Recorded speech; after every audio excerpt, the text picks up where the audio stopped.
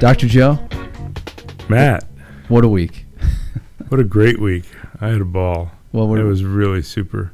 I worked really hard, but it was so much fun. We put in a lot of hours. I was just thinking that before I came downstairs to do the podcast of how much fun it was. And you know, I feel so fortunate that my work is really fun. Yeah. After we got done, you that's a theme I see with you at the tail end of things. Every time we got done, you know, people might have been in the locker room lamenting a 3-putt or worried about a couple double bogeys. You would come in and you'd look us all in the eye and say, man, that was fun. Yes, that was fun. Absolutely. You know, we played Butler National. I played with your uncle, Chris, and David Lind, the president of the club, and a young student of mine, Addison Davenport, who just, just graduated from Northwestern.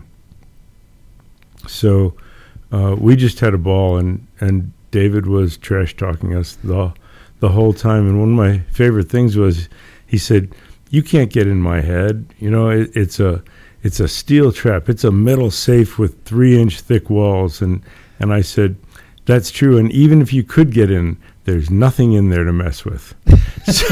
so we you know when golfers are having a good time because we needle each other a little bit and tease each other a little bit, but that's part of the fun of the game. It really is part of the fun of the game, and I know you appreciate kind of my credo, which is golfers think that if only I'd play better, I'd enjoy it more, and it actually works the other way around. If you'd enjoy it more, you'd play better. And I think that's the piece that it's your credo, and it's the thing that spoke so boldly to all of our members. But it's what we want to embody as a golf society. You know, yes, why we get NewClub. We don't get That's right. people together for to shoot our best scores. We get people together to have fun and to enjoy being out in nature and a walk and some camaraderie. And it was great when we had the Stinger tournament on Saturday. We had the Hickory Challenge, so we had some hickory irons to hit into a par 3. We only broke one of those, by the way. We had the Persimmon long drive, and the guy who hit the long drive with the Persimmon club, it was one of his longest drives of the day. Yeah. He said, "Maybe I'm going to get some persimmons, get back in the game," and it is. You know, I'm what Harvey Pennant called a seasoned golfer, not a senior golfer, but a seasoned golfer. The sound of the club coming off a Persimmon club it's just different, you know, and it's something that we miss. I have a kind of radical theory because I lament some of the older courses and venerable traditional courses kind of are out of play for the long hitting because of the balls and the clubs and everything. And, you know, I just wonder what the game would be like if it followed the baseball model, which is if you're going to play professionally, the clubs, any club that you hit that's wider than about a half an inch is going to be made of wood. And whatever the name on your ball, it's going to be filled with rubber bands and covered in balata. So you know, then we'd be playing the same game. It's balata? It's balata or balata. I've always said balata. Whatever. It's balata, or balata. I don't know. I don't care. It's 3 A's, and you're going to accent one of them, and you know, whichever one you want. I love it. BALATA, balata. You know. I guess we are having fun. We are. This follows the discussions we've had most of the week. You said something really interesting today. We played like you like to use, a venerable site in Flossmoor Country Club. Beautiful, Flossmoor. You loved it, right? Yeah, it was great. What did we play? We played Butler National, and then I taught lessons with Kyle Alderink, the Director of Instruction at Royal Melbourne, on Thursday. We played Hawthorne Woods Friday, Stonebridge Saturday, and Flossmoor today. That's a good rota. A lot It of was variety. a great rota. A lot of Great variety rota. and all that. Mm-hmm. But you said something I never really put together, and this might be basic for the architecture students that hear out there. But tell me what you shared with me about the bunkering. We were talking about classic old courses and that type of architecture.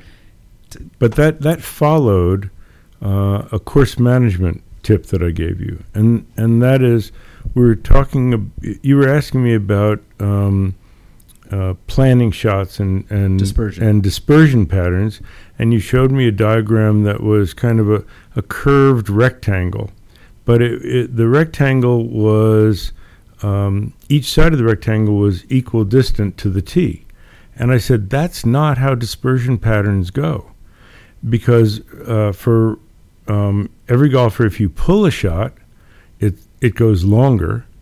And if you slice or push a shot, it goes shorter. So for right-handed golfers, it's a diagonal oval is your real dispersion pattern. That's what I call it, the diagonal oval, which is long left and short right. So it's diagonal across the fairway or across the green.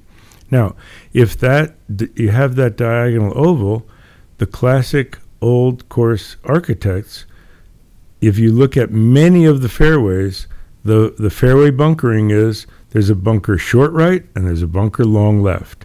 And that's to catch the short pushes get caught by the front bunker and the long pulls get caught by the back bunker. Yeah, it's so simple. And you start thinking about all the places you've played and you're like, yeah, wow, most of those places follow that pattern.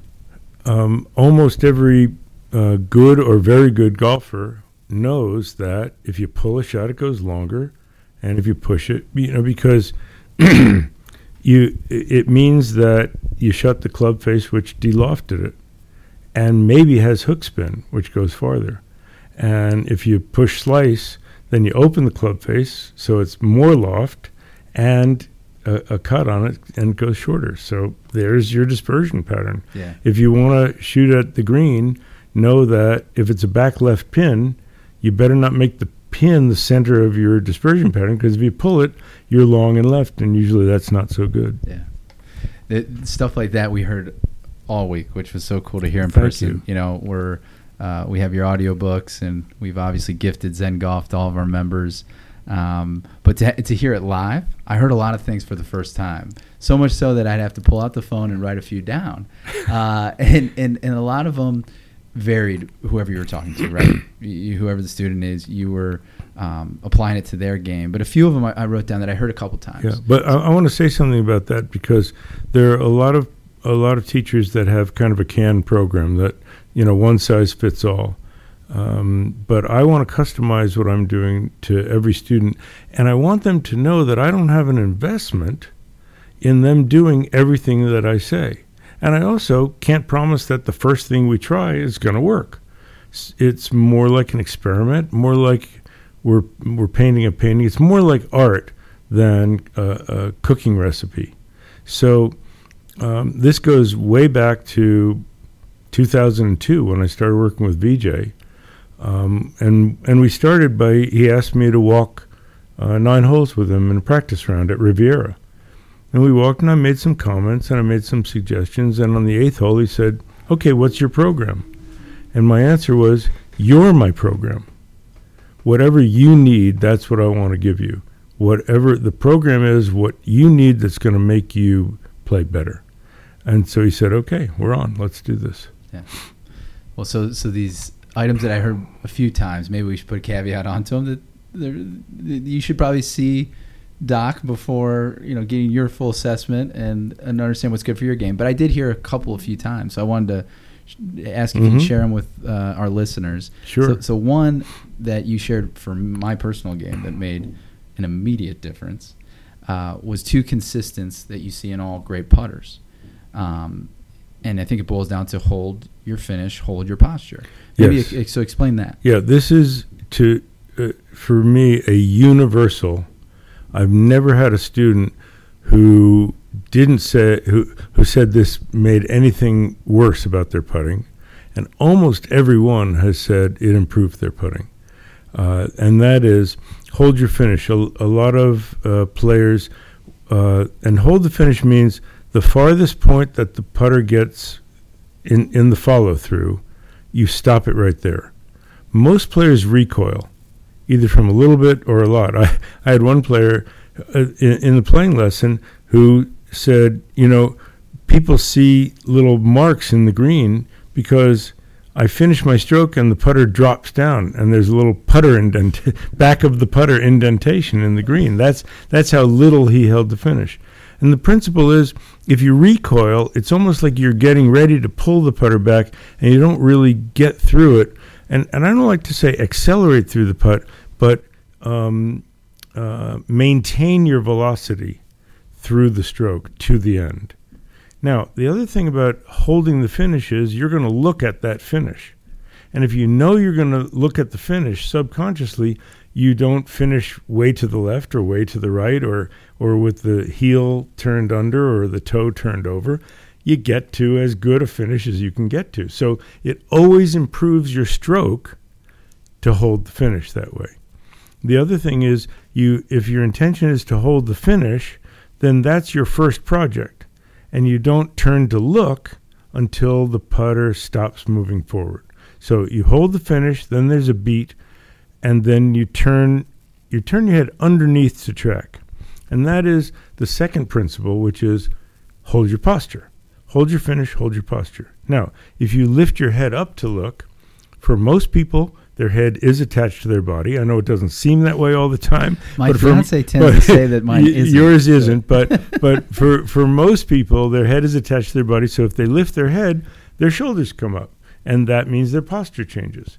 And if you do that too soon, it's a common expression, you come up out of the putt. So you've decelerated and topped your putt. Could that be why you leave a lot of them short? That could really be it. So so instead of lifting your head up to look, if you turn your head under to look and really turn your chin, and it's almost like the top of your head goes down and your chin goes up, your posture stays the same. I have a video of Tiger Woods rolling a 45-foot putt on a very fast green. He holds his finish, holds his posture for 10 full seconds. That's a long time to hold that posture. So you hold your posture until the ball stops moving, and then you stand up. Because if you start doing it sooner, you'll start doing it sooner, and then you'll start doing it as you're stroking the putt. Hold your finish, hold your posture, and I say hold your finish and then turn to track. Turn your head under to track. Yeah. A universal. And we had our team tournament on Saturday. I gave a little putting clinic, and two of the people who, not everybody, out of 50 people, maybe 10 came to do the little putting clinic, and two of the ones that they won the tournament. Yeah, no, the two that were most intent and tuning in, they did end up winning at the end of the day. Chris Bozier. So that was fun partner. to see that. It's fun to see results. Yeah, of course. Yeah, we try to detach from the results, but it's fun to make a birdie. Afterwards, it's fun to see them. You want to detach beforehand, and then afterwards enjoy and appreciate. But that's a lot of what we worked on the course. You and I just talked about a hole on the course that we played today. It was 105 yards, shortest hole on the course. You said I was a little frustrated. I made a bogey on the easiest hole, and I said, clearly it wasn't the easiest hole because you made birdies and pars on other holes. So it was the shortest hole, but it wasn't the easiest hole. And you revealed that your intention, you said, hey, I got a wedge in my hand. I can make birdie. You can't make birdie from the tee. Right? You can make eagle on a par 3 from the tee if you get a hole in one, but you can't make birdie from the tee. You can only make birdie on your second shot. So what are you doing thinking about the results of your second shot before you play your first shot?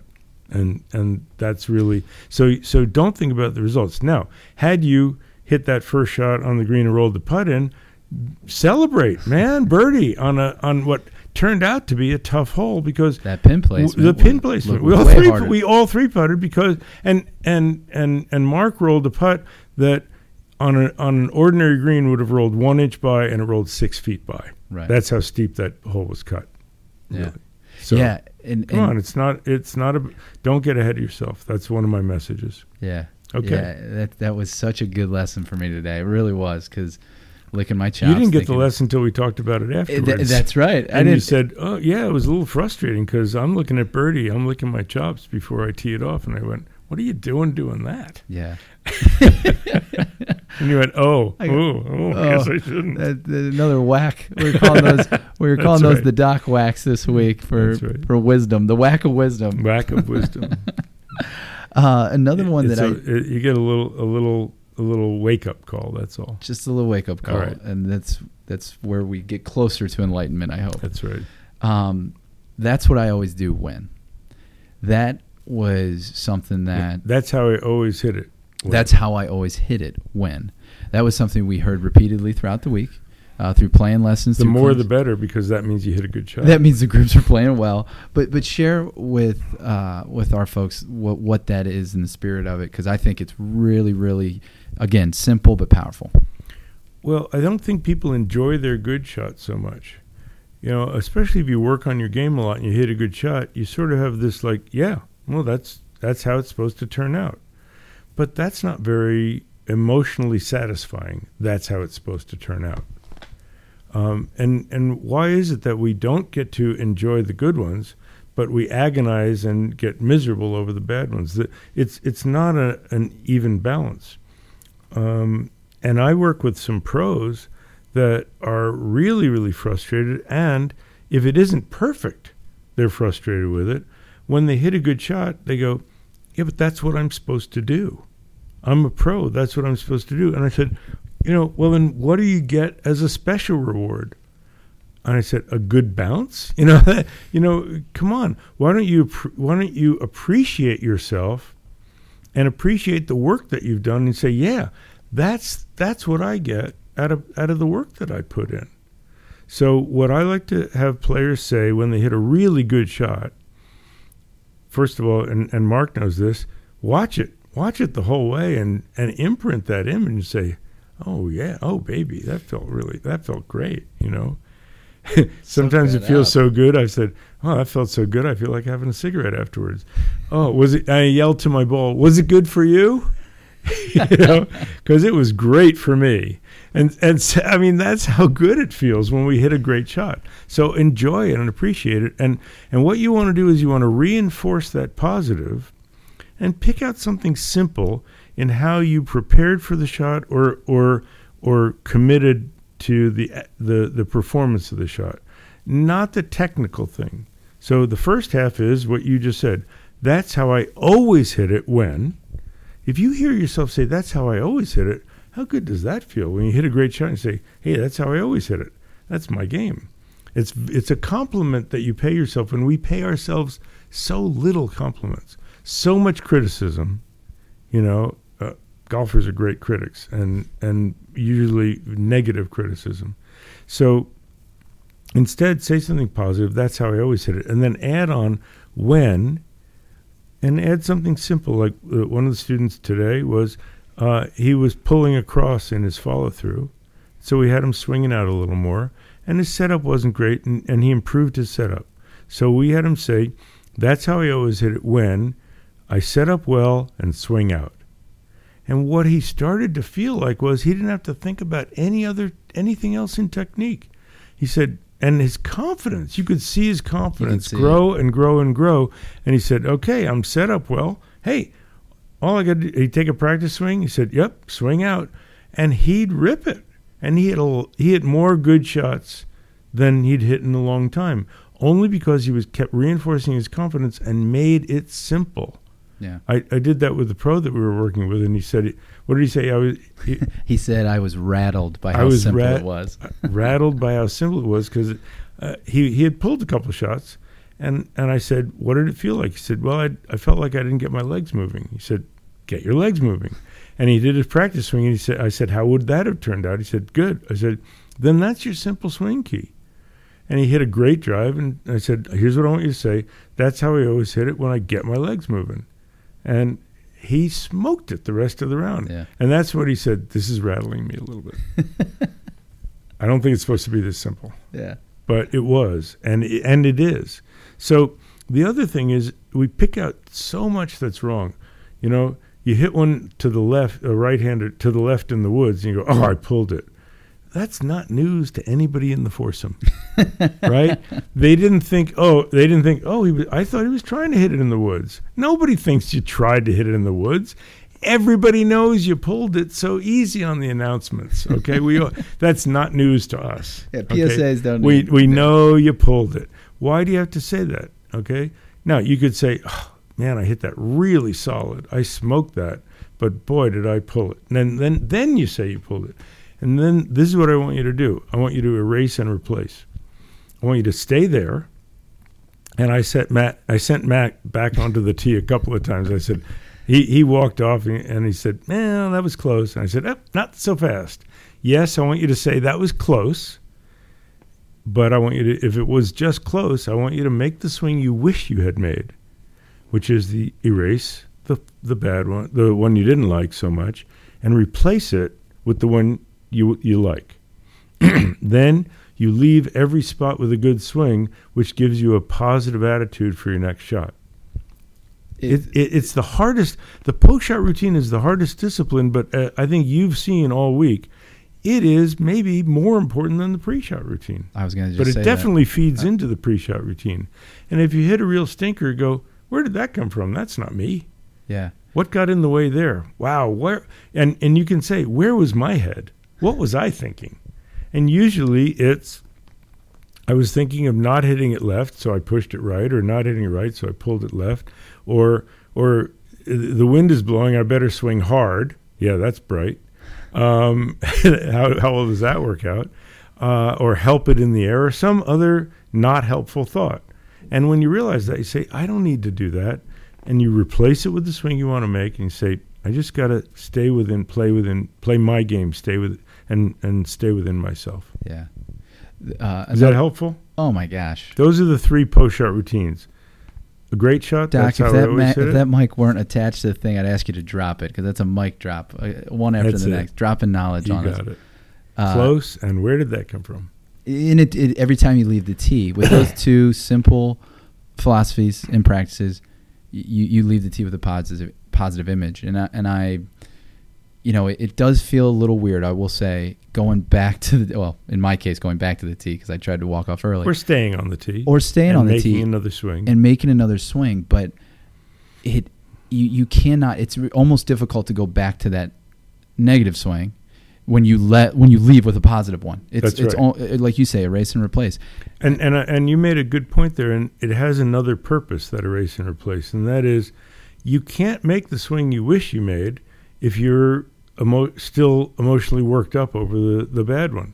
So take a breath, calm down, and I like to say you can't hit it straight if you're bent out of shape.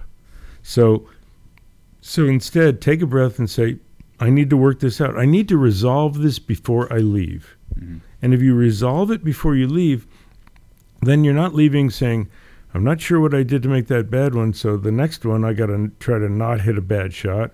Or you're just mumbling and pissed off at yourself, and then you don't do your proper routine on the next one, because you know what you're doing? You don't do your proper routine to punish yourself for what a bad job you did on the last one. So that's 2 bad shots in a row, because I hit a bad shot, I don't deserve to hit another good one, so I'm going to hit another bad one. This is not a helpful psyche. So this cuts that pattern by simply saying, you know what I'm going to do? Okay, take a breath. I'm really pissed off about that shot, but I'm not leaving here until I resolve what happened, and I replace it. And it might take 2 or 3 to replace it, but once you get, and you've seen me take 2 or 3, and once you get it, you go, there, that's the one. Oh, now I know what I did, and you can feel the difference. Now I know what I need to focus on in my pre-shot. Man, there's another one that I saw make an immediate impact on multiple people. I actually got some comments on it because I think we mentioned it before the Stinger event got started, and that's the idea of sending the ball versus hitting the ball. Tell us about that. How many high handicappers do you see make kind of good-looking practice swings, and then they step up to the enemy, and the knuckles around the grip get white, and the club comes back, and they swing down at the ball like they're chopping wood. We've seen that a lot, right? Okay.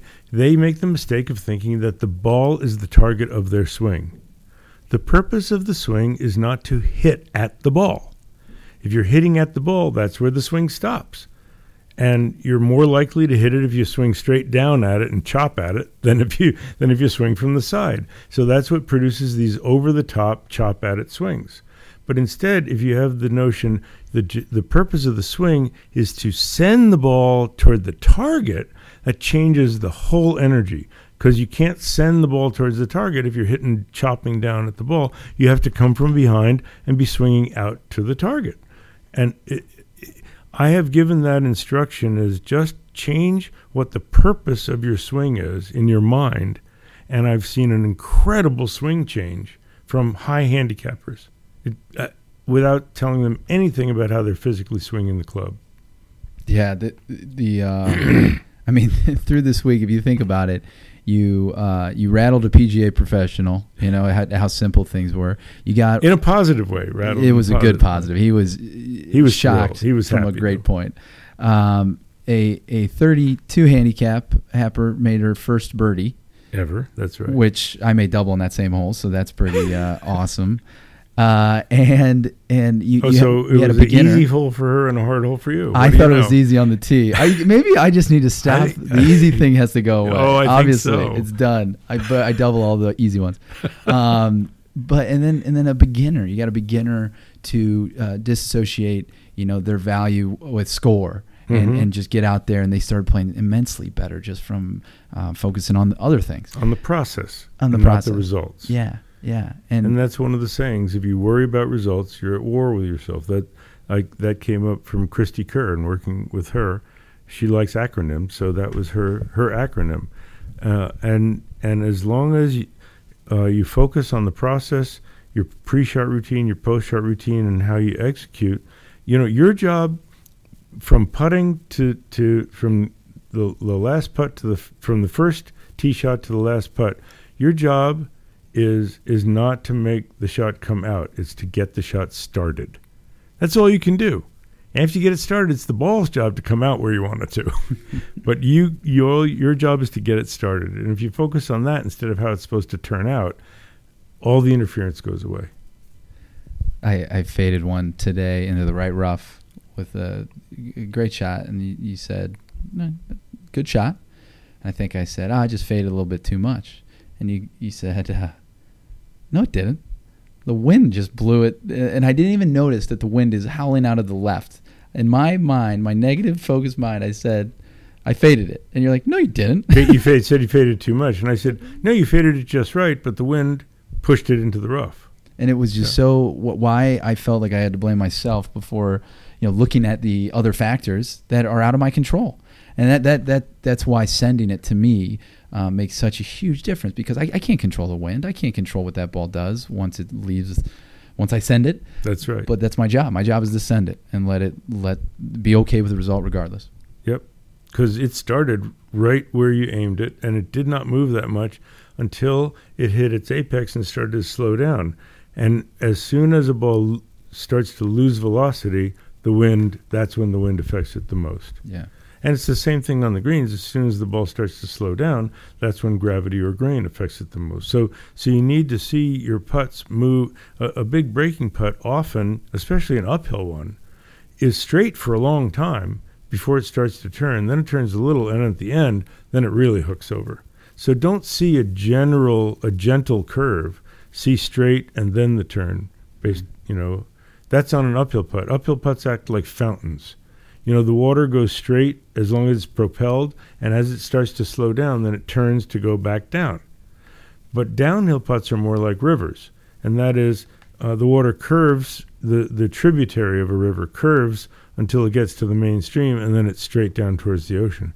So a downhill putt will curve until it finds the fall line, and the fall line is the line where a putt will roll straight. So once it finds that line, it's going to roll straight.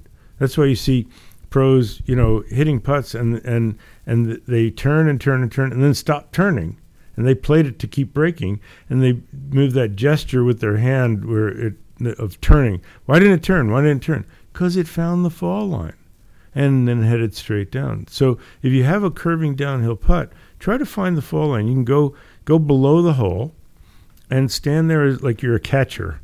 And where would a ball or water pouring down the green come straight into the hole? And then track that back from there and go back and putt to the point where the ball is going to find that fall line and then just keep rolling down by itself. Curving and then straight on a downhill, straight and then curving on an uphill. The putting green, we had a lot of breakthroughs this week. Visualization. Easy for you to say. Clearly not. Visualization. Do you remember what you shared with somebody that told you, I can't visualize, Doc? Well, that's actually in a chapter in Zen Golf called In Your Mind's Eye. Yep. And it came from a lesson. And this guy said, I was with 3 other players on the front nine, and then I joined him and 2 others on the back nine. And I said, what's the issue? What's your issue? And he said, I just 3-putted 4 times on the front nine. And I said, what is it? He said, I can't visualize. I can't visualize the putt. And I said, that's okay. A lot of people can't visualize. If you could visualize, what do you think this putt would do? And he said, well, I think it'd roll straight for a little bit, and then as it hits this kind of high point, it'd start to curve down, and then it'd roll down into the hole. I said, congratulations, you just visualized it. He said, what? That's visualizing? He said, I didn't see it like a movie, and I didn't see a big yellow like a paintbrush, And I said, those are always, some people might think they visualize, but it's however you visualize in your mind's eye, however you would imagine. So I like imagining rather than visualizing. How do you imagine what that putt's going to do? Everybody has some imagination, right? I imagine that it's going to go straight up to near where that old ball mark is, and then it's going to start turning, and then it's going to slow down as it nears the hole. Good, great, you did it. You did your visualization. I want to make it a little more precise and say, when the ball goes in, at what point on the hole do you think it's going to go in? And I like to imagine the hole as a clock face with 6 o'clock right at you, 12 o'clock at the far point, and a right to left breaking putt is going to come in somewhere between 6 and 3. I actually the other day I hit a putt that went in at 1 o'clock. It curled all the way around and came back down, and it rolled along the rim, along the edge of the cup, and then fell in way up at the top. But that's pretty rare. In general, they come in between 3 and 6 o'clock. Now, 3 o'clock means it's coming in straight sideways into the hole. That's a big break. Yeah. So if you see it that way, so you see the point on the hole that's going to come in, then track backward to the ball, and you can see what path it needs to take, and then your job is only to get it started like a straight putt on the starting line of that path, and then hope you read it right. And as a right-handed golfer, I tend to see right to left breaks so well, and I've always known that I have a harder time finding the left to right breaks for whatever reason. But you dropped some wisdom on us. So what do you give? This is very unusual, and I don't know anybody else who teaches this. But it came up with a student who said, absolutely can't see it. And he said, and I don't really know how it came to me, but I said, if you were on the other side of the ball. So what I did was, now in general, right-handed golfers see right to left putts better because it's kind of the way that we swing the club around our body. It's the same shape as a swing that we take. We bring it inside, bring it back. So we're used to it going out to the right and then coming back to the left. But we don't see that. It's contrary to that path the other way. But lefty golfers see left to right putts easier. So I said, turn around at the ball, come from the other side of the ball, set the back of your putter to the ball as if you were a lefty, and then look. And he said, I see it. There it is. Oh, my gosh. I can't believe how for sure I see it. I said, okay, so keep that in mind. Now slowly inch yourself back around, still, holding the vision. Can you still see it? He said, yes, I can still see it. And he rolled some beautiful putts, and he said, oh, that is a game changer. And I did that with one of my students a high school student who went over to Ireland. There's a camp that I teach called the Kerry Cup. It's for low handicap students who want to get to high-performing Ivy League type, high academic Ivy League type schools. I think we have 80 kids coming this summer. I'm actually going there 10 days after I go back from this trip. But this was something that was an issue for him, and he just started putting tremendously better and ended up winning the tournament. Wow.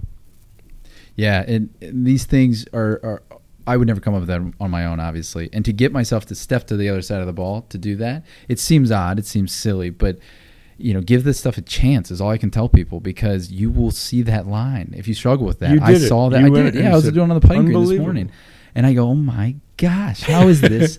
This is sorcery. This isn't real." But doesn't it make sense? That's how lefties see it. It does. For whatever. So why wouldn't you see it if you were a lefty? That's what you'd see. Yeah. And obviously for lefties, I have them go around to the right side and do the same thing. The other, you shared. We came up with a triangle. That happened this week. There you go. That's something that's not in any book, because I saw you come up with it in person. So tell us what the triangle is. I had a player who, sometimes there's a perceptual issue with alignment. Not sometimes. A lot of times there's a perceptual issue. One of the perceptual issues is people think the sweet spot of the putter is right behind the middle of the ball, but the ball's actually out towards the toe. And they can't understand why they keep leaving putts short. It's because they've hit every putt they've ever hit off the toe of the putter. Whether it's a quarter of an inch or a half an inch, but it's somewhere off the toe of the putter. So that's a perceptual illusion. Are your eyes over the ball? How many people, almost every instructor will tell you they've seen this. You say, are your eyes over the ball? And they say, yep, eyes are right over the ball. And you hold a putter shaft or an alignment rod right between their eyes and let it hang straight down 6 inches inside the ball. Can't believe it. I said, what do you think you are, Keegan Bradley? How he reaches way out for his putting. Okay, I step in, and the optical illusion is they think they're over the ball, so they actually have to feel like their eyes are over the toe of the putter, and they set the putter, and sometimes their stance is very closed or very open, and they don't realize it. So I said, I had a player like that, and I said, here's what I want you to do. Set the putter, and I want the putter head to be the point of a triangle, and I want each of your toes to be the other 2 points of the triangle, and I want you to make it an equilateral triangle, which means same distance between the center of the putter, left toe, right toe. And if it is, then you're guaranteed that the line between your toes is parallel to the face of the putter. And it's pretty cool. It's pretty cool. It's not the, we tested it with multiple people. It doesn't work for everybody, right? But nothing works for everybody. But for somebody, especially for a high handicap or a beginner, and if they're looking for a simple neutral alignment, there's your neutral alignment. Yeah. Now it means your weight has to be equally balanced between your 2 feet. If you putt with your weight way off onto your front foot, then the triangle is much more shifted. The putter's much more shifted to the left. So this is just if your weight's equally balanced. Yeah. Make a triangle. It's pretty much guaranteed you're aimed well. Man, this stuff is too good. We're not going to keep you all night though, Doc. The fellow competitor comments that you made at the Stinger. I thought it was perfect for the stage. We just got done with a full day of competition. For the NewClub tournament that we had. That's right, for the NewClub event. And we have a NewClub season-long match play that leads to the club championship at the Dunes Club. So we're always playing competition. We're always competing, right. Which I think is a good principle of a good golf society, and definitely the one that we want at NewClub. But tell us what the ideals of the fellow competitor are. Well, it's understanding what your competition is. And in the rules of golf, the people that either the person you're playing with, especially in a 4-ball, the people that you're playing with are not your opponents. They're your fellow competitors. That means you are fellow competitors against the golf course. and you're just going to compare cards either after each hole or at the end. But you're not playing against each other. You know, you don't get to play defense when the other person's putting. You don't get to try to stand in front and like the other team shooting a foul shot. You're not waving all of those things and trying to distract them. You know, I mean, we're in golf. It's the opposite. Say, hey, quiet. Let him putt. We actually want to make it. We want to give the other person the best chance that they can. If you're a good sportsman. Yeah. Now, so really, it's the course that you're playing against. And Bobby Jones said this. I think I have it. I'm pretty sure I have it in Zen Golf that he started winning more match play tournaments when he stopped playing the other guy and started trying to beat old man par. So if he played his best against the course, then that's going to give him the best chance to beat his fellow competitor. Yeah, fellow competitor. I mean, that's what we for the rest of the season I'm gonna shake hands at the end of the green and just thank folks for being fellow competitors, because it is fun to compete. It's fun to win matches, but in the end, we're all playing the same game against the same course. That's right, exactly. Yeah. Well, Doc, it's been a long week. I don't know how you're so young and spry. I am tired. I need to get some. I'm only twice as old as you. We figured that out today, right? Yes, you're exactly twice my age, and isn't that the beauty of golf? I know it is. We hang out. I feel younger. Did you once feel like we had that gap all week? I mean, no, it's not. It's too. Yeah, I did when I saw you swing and hit the ball. One super Walmart plus parking lot distance from my good drive to your good drive. Yeah. So I said, "Is that super Walmart joke?" You said super Walmart plus parking lot. Yeah, I had to add the parking lot. I had to add the parking lot too. And it worked, but it worked out great because, and this is the wonderful thing about golf. You gave me a stroke a hole, which I needed for the distance, and I hit my second shot, and so we were playing. So then we're even, and we were playing even in. And after my second shot, I was 30 or 40 yards in front of you. So we ended up hitting the same club in on my third shot, your second shot, but my net second shot. So then we were playing in from there. And then it was a fun match. And isn't that great that, somebody can hit it 100 yards past you, and you can still have a good match with them. And we had a great match. It was fun. It was an okay match. I don't know. The outcome, something felt off about that I won the first one and you won the second one? Come on. That's a good point, Doc. Tied. That is great. And you know what? The closeout match, we have to wholeheartedly recommend to everybody, too. If you lose your match and there's a few holes left, you got to play a new match. Now, if you win your match, it would be gracious to offer a new match to your fellow competitor for the remaining holes. Yeah, it's a good gesture. Especially if you've received strokes, then you offer a return match with a little bit less strokes. few less, yeah. Yeah. Or I got to get better at negotiating my matches on the first tee. I think I'm too nice, Doc. What do you think? I could be a little meaner on the first tee, chop people down from handicaps. No, I think that it's going to inspire you to play better. And giving me the 2 mulligans, I think probably wasn't such a good move. Was the straw on the camel's back. When you put it in the bunker on 16, and I wanted to pull your club out of your hand and put it in the bag because I thought you forgot about your last mulligan, and then you just put it right up there. Yes, that helped. It was a great match, and it was a great week, Doc. And from all of us in NewClub, we just want to say thank you for being here. Thank you for being with us. I mean, this was a really special week. It really was.